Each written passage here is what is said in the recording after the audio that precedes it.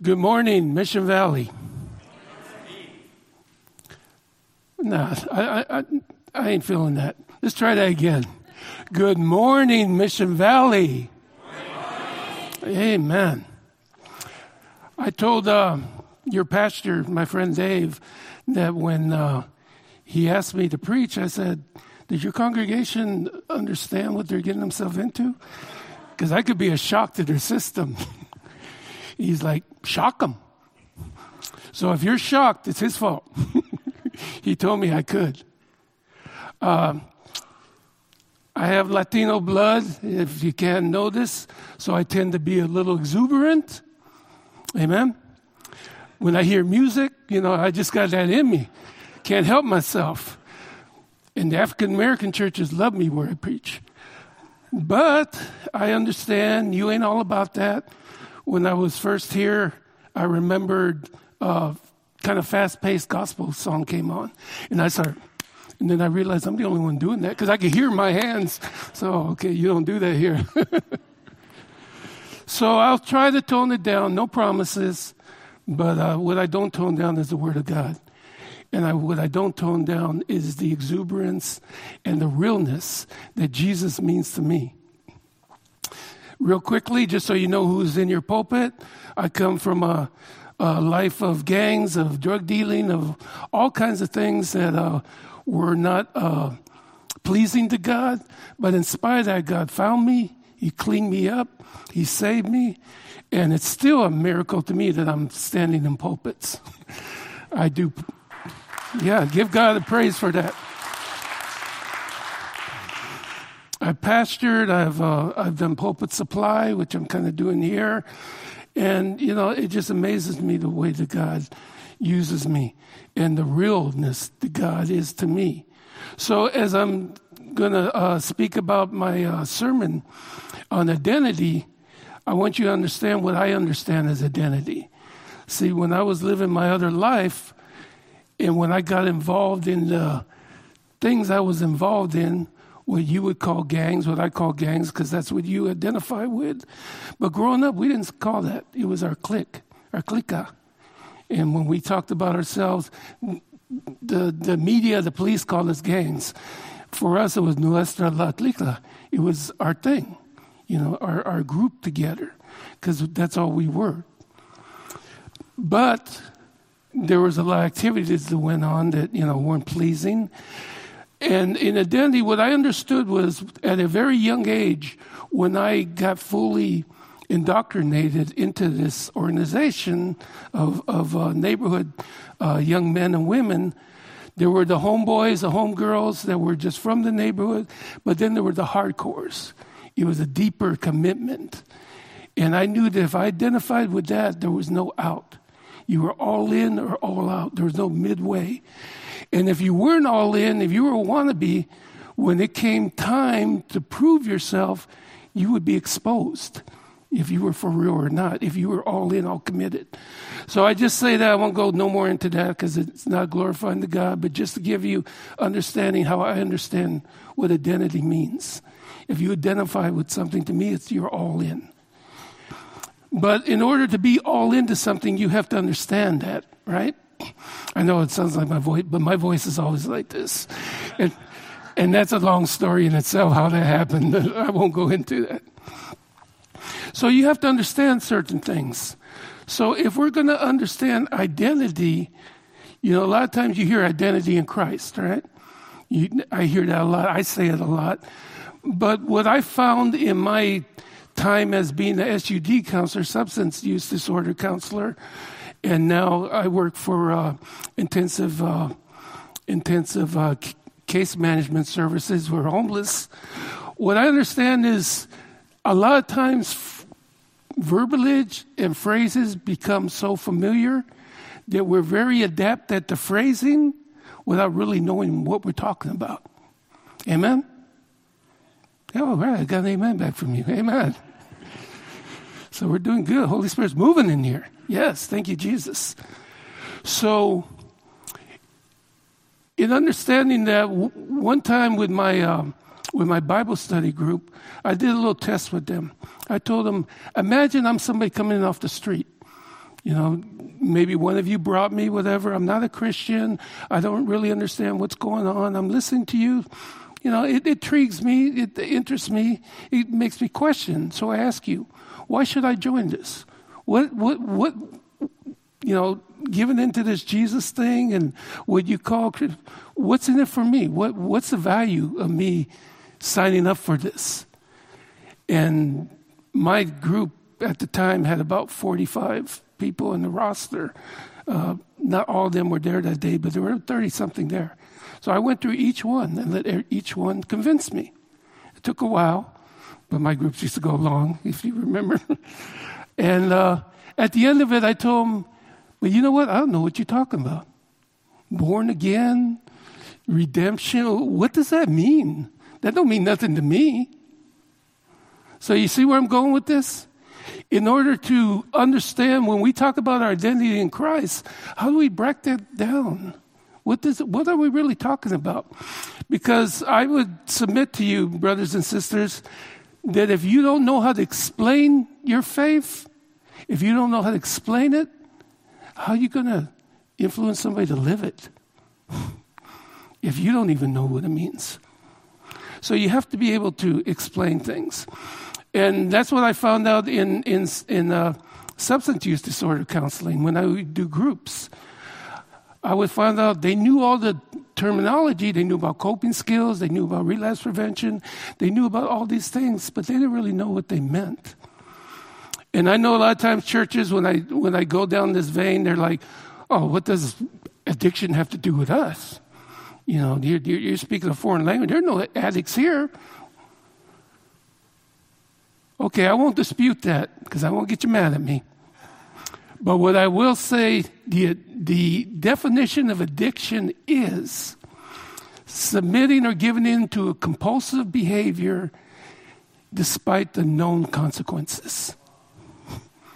Now, does that describe sin? Amen? Amen's getting fewer, but they're still there. So, with saying all that, let's pray.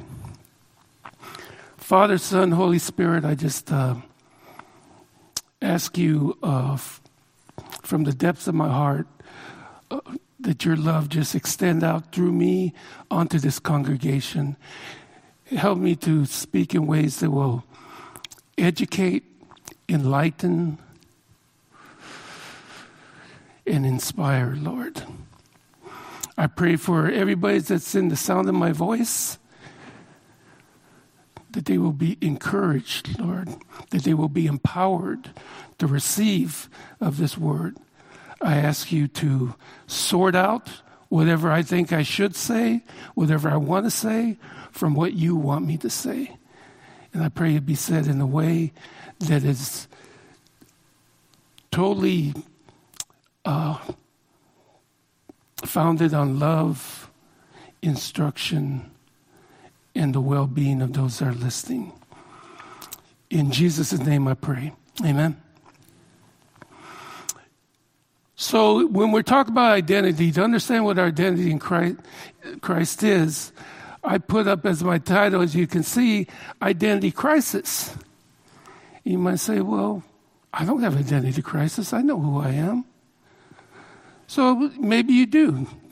This message is meant to find that out. Let's explore that. And whenever you're exploring something, you're setting goals to come to a certain conclusion or to meet a certain goal. In my work and what I do, and what I've done for years and what I'm doing now, we use a tool called SMART. If any of you have ever heard of that, which means the goals need to be specific, they need to be measurable, they need to be achievable, they need to be relevant, and they need to be time-centered. Got that? There's a test later, so hang on. So with that in mind, let's explore identity and see if there is identity crisis going on. And as you notice, I use the scriptures, Matthew 13 through 16. And in using the scriptures I'm going to use a formula to identify the who, the what, the why, and the how. Okay, in Matthew It says, you are the salt of the earth, but if the salt loses its saltiness, how can it be made salty again? It is no longer good for anything except to be thrown out and trampled underfoot. You are the light of the world. A town built on the hill cannot be hidden. Neither do people light a lamp and put it under a bowl. Instead, they put it on its stand, and it gives light to everyone in the house. In the same way, let your light shine before others, that they may see your good deeds and glorify your Father in heaven. So the first question that is addressed to who? Who identifies us? Who gives us our identity? Christ, right? Who says we are the salt of the earth? Jesus does. Who says there may be identity crisis? Jesus does. Right? Because he's saying if that light isn't shining, if it's hidden, there's a cry because you forgot who you are. You forgot who you're supposed to be. Amen? And who is he talking to? Us. If anybody has the identity crisis, is it Jesus? Who is it? Us. Right. Don't ever get so caught up in yourselves that you think preaching doesn't apply to you. That's the worst thing. Usually, if you're in the room when a certain message is being preached, it applies to you. Amen? If you're preaching a certain message, it applies to you. Amen? Goes for preachers too. So now we got the who. So the what. What is our identity in Christ? What does it mean to be identified with Christ? And for that we go to 2 Corinthians 5, starting from the 14th verse through the 20th. For Christ's love compels. Our better definition for compels is controls, or Christ's love directs, guides us, right? Because we are convinced that one died for all, and therefore all died. And he died for all, that those who live should no longer live for themselves, but for him who died for them and was raised again. So, from now on, we regard no one from a worldly point of view. Though we once regarded Christ in this way, we do so no longer. Therefore, if anyone is in Christ, the new creation has come. The old has gone, and the new is here. All this is from God, who reconciled us to himself through Christ and gave us the ministry of reconciliation. That God was reconciling the world to himself in Christ, not counting people's sins against them. And he has committed to us the message of reconciliation. We are therefore Christ's ambassadors, as though God were making his appeal through us. We implore you on Christ's behalf, be reconciled to God. Or in other words, come back. So what is our identity in Christ? What does it mean? The scriptures are very clear. We are ambassadors, right? We are representatives. What do we represent? The reconciliation. That God so loved the world, right? That he gave Jesus. To just give Jesus? No, to get us back. That's what reconciliation means. To get back what was lost. And if that can't make you shout, if that can't make you get excited, I know you ain't a shouting church, but I can at least stir you up, then something wrong. See, that's why I say the identity in Christ. That's why you hear it so much. And I want you to understand what it means to identify with Christ. Is this what you're identifying with? The constant reminder and realization of what God did to you, for you, through Christ. And if you notice, it says, the new creation has come. A lot of times there are other versions that say, become a new creature. And sometimes that could be a little misleading because that makes us think, well, if I haven't changed completely, I don't know what's wrong.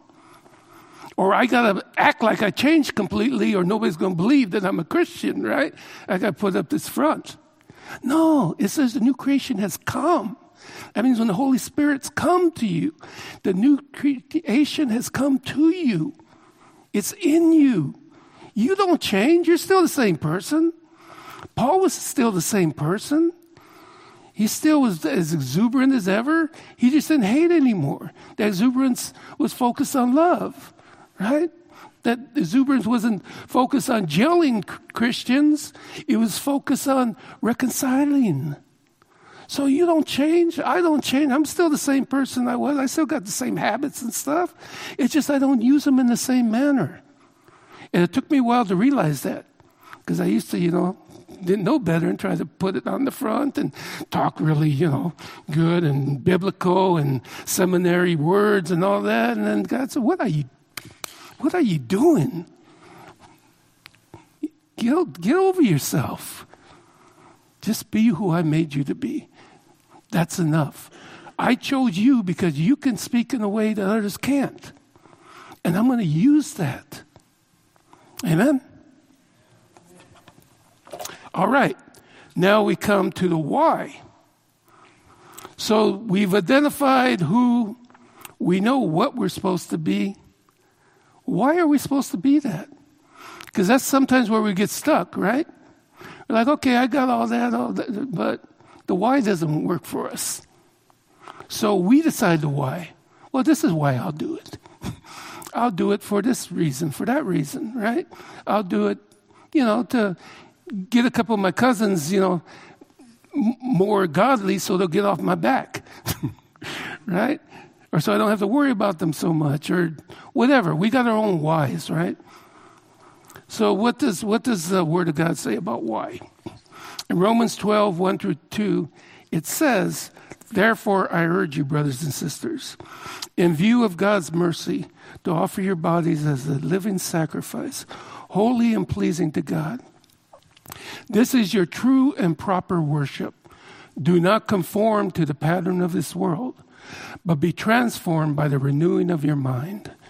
Then you will be able to test and approve what God's will is, his good, pleasing, and perfect will. So do we know what the why is now? Yes or no? Do we know? Yeah, what's the why? Understanding God's will. Anybody else? Okay, you're not that church. All right. Yes, it is because it is your true and proper worship. What is our purpose at being ambassadors? Why are we being those ambassadors? Because we're trying to please God, right? Any church mission, any church vision, whatever it is, and this is a good one that you have here, but it always has to be founded on pleasing God.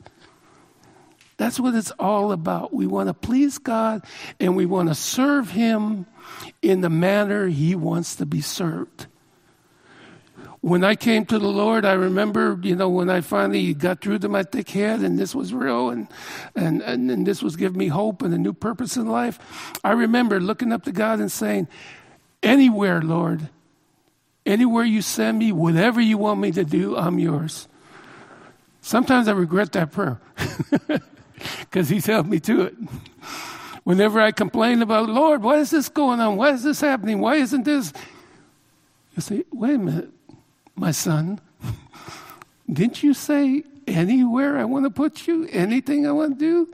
Isn't that, what you said to me? Oh, yeah, that's right. Sorry, Lord. And your Pastor Dave knows that my life has been anything but smooth.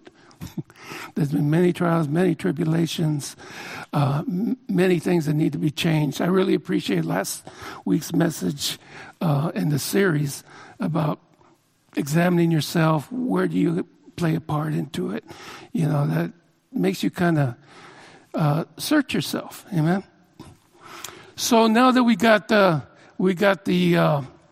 who, what, and the why, because we want to know and be approved of God, be approved by his will, and please him and do his will.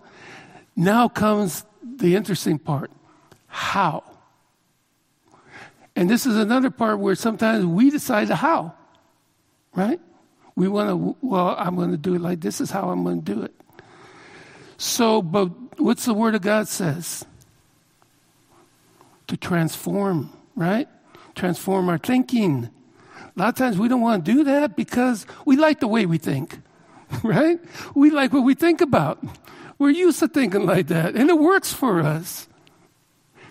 And I'm not saying that it might not be working right, that God doesn't approve it, but what I am saying, always check with God on it. Don't get off on yourself and saying, well, this is how God has agreed with it because it works for me. Not always. So if we do come to the point to say, okay, some things need to change, so how do you go about change? How do you go that transformation of your mind? Well, you have to identify.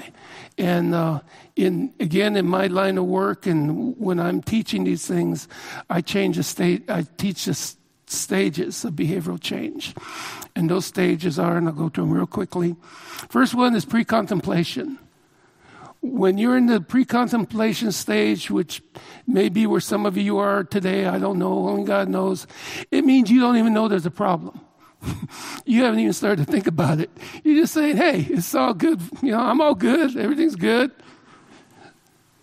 The second stage is contemplation. That's when you get to the point and say, no, it isn't good. Something ain't working. I feel conviction. This message is speaking to me, or that verse, or the feedback I'm getting, people are starting to convict me. Something needs to change. So then once you get to that point, then comes the third, and that's preparation.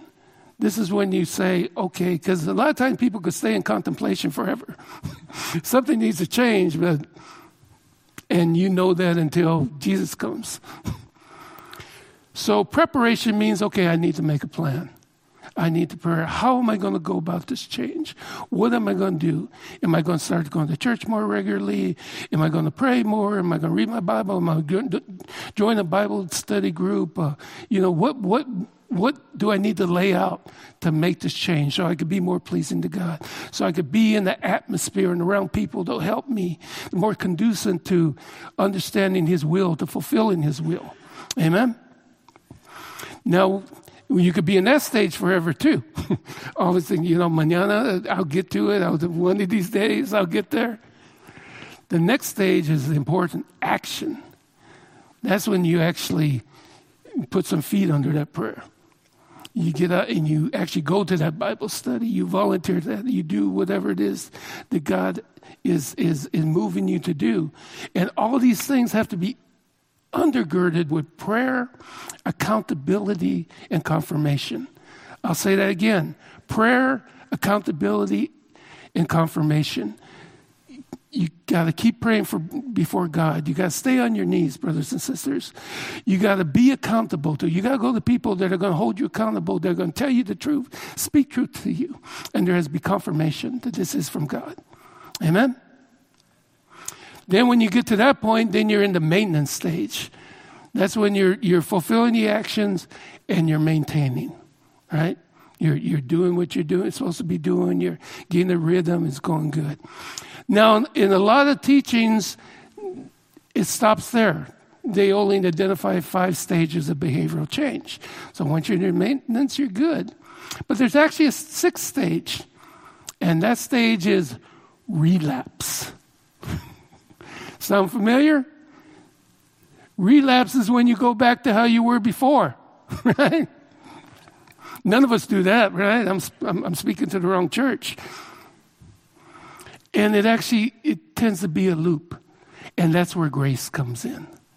God knows this. Thank God. Somebody say thank God for that amazing grace. Amen? That in spite of this, in spite of our best efforts and falling on our face time and time again, disappointing God, He will pick us back up, say, okay, you were doing good. What cut you off? What caused you to stumble? Let's start over again. Amen? So what are the results of this? So remember I said in the SMART formula, there has to be measurable results. How do you measure the results that this is even happening? that this change is happening, that your mind is being renewed. It's because when you're not in this stage, or you're a lot of times what I notice in backsliding or in the relapse part and stuff, you start not wanting to hear things, right? You don't want people to tell you things anymore. And you sure don't want to hear any preaching. You avoid it, right? So when you know that you're getting the right results, and I'm getting these from 1 Thessalonians chapter 5, verses 12 through 18. The first one that I'm submitting to you is that you value the preaching of the Word of God. In verses 12 through 13, it says, "Now we ask you, brothers and sisters, to acknowledge those who work hard among you, who care for you in the Lord, and who admonish." It means literally to put in mind or warn you, or give spiritual guidance. Hold them in the highest regard in love because of their work. Live in peace with one another. Amen? Another, and I mentioned it earlier, another result that should be happening is you will start to hold each other accountable. In verse 14 it says, "And we urge you, brothers and sisters, warn those who are idle and disruptive, encourage the disheartened, help the weak, be patient with everyone." You still with me? Next, avoid personal revenge. Uh-oh. Getting a little close to home now. In verse 15 it says, "Make sure that nobody pays back wrong for wrong, but always strive to do what is good for each other and for everyone else. And all this accumulates and is expressed in the last point, in the last verses, 16 through 18. Rejoice always, pray constantly, and be thankful in everything. Amen? Rejoice always, pray continually, give thanks in all circumstances, for this is God's will for you in Christ Jesus. Amen. So, as I conclude this message, I just want to say to you, I hope that it's speaking to somebody's heart. It means something to me because I understand how hard it is to be thankful in everything. But because my identity, I know who I am in Christ, that makes that possible. Even though a lot of things have gone wrong. You know, I came from where I came from to never wanting to be a pastor, being called to be a pastor, going through the ordination process and think, okay, this thing I've been fighting against you, Lord, all that, okay, you don't want me to be a pastor? You do want me to be a pastor? I don't know, but I don't want to be one. So finally I said, okay, you want me to be a pastor? I'll be a pastor. So then after I was pastor for a while, I got let go. Como dices, Scott? I thought this is what you wanted for me. Now you're saying no? That was a hard time. I know Dave knows because he counseled with me through that. I don't get it. But one thing I did get, I know who I am in you. And my identity tells me that I can trust you in all things. And I used to literally walk up and down in my house, just, I trust you, God. Man, it's so hard to trust you, but I trust you. I'm struggling to trust you, but I'm trusting you. I trust you. And I would say it over and over until it became for real. Yeah, I do trust you. I do. Sometimes we got to do that. Amen? Because in all circumstances, it's not always easy to trust God. So I hope, that this will give somebody encouragement, some sense of identity. Because if you don't know who you are, and that's what that's why I liken a lot to recovery. Because a lot of times clients that are in recovery are having a hard time recovering because they don't know who they are. They don't know who they're recovering to. They don't know what they're recovering to be. They're lost. So in order to reconcile and to identify with Christ, you got to know what the identity is. Who are you? And then to find that out, you got to go through these steps, these stages. They don't just happen 1, 2, 3 the way I did them. This is actually part of a bigger series called Walk the Walk, but I'm just boiling it down for the time I have here. So Follow the guidelines. And I say this because as a testimony to God, it won't make your life always better. It won't make its circumstances better, but it will make you better. You will love your God deeper. You will trust him more, and you will be able to walk with a smile and hope. And when you have hope, you give hope. I think some of the most powerful ways God has used me is because my situations have been so hopeless, and I found hope in them that I could give that hope to others. Don't tell me you can't hope in this. I've been through worse. You can do it. I promise you. God will come through. I promise you. And I can make that promise because he's come through for me time and time again. I've been serving God since 1981. And he's never failed me. He's never left me. He's never forsaken me. And he's always here for me. Amen? Amen. Thank you. God bless you.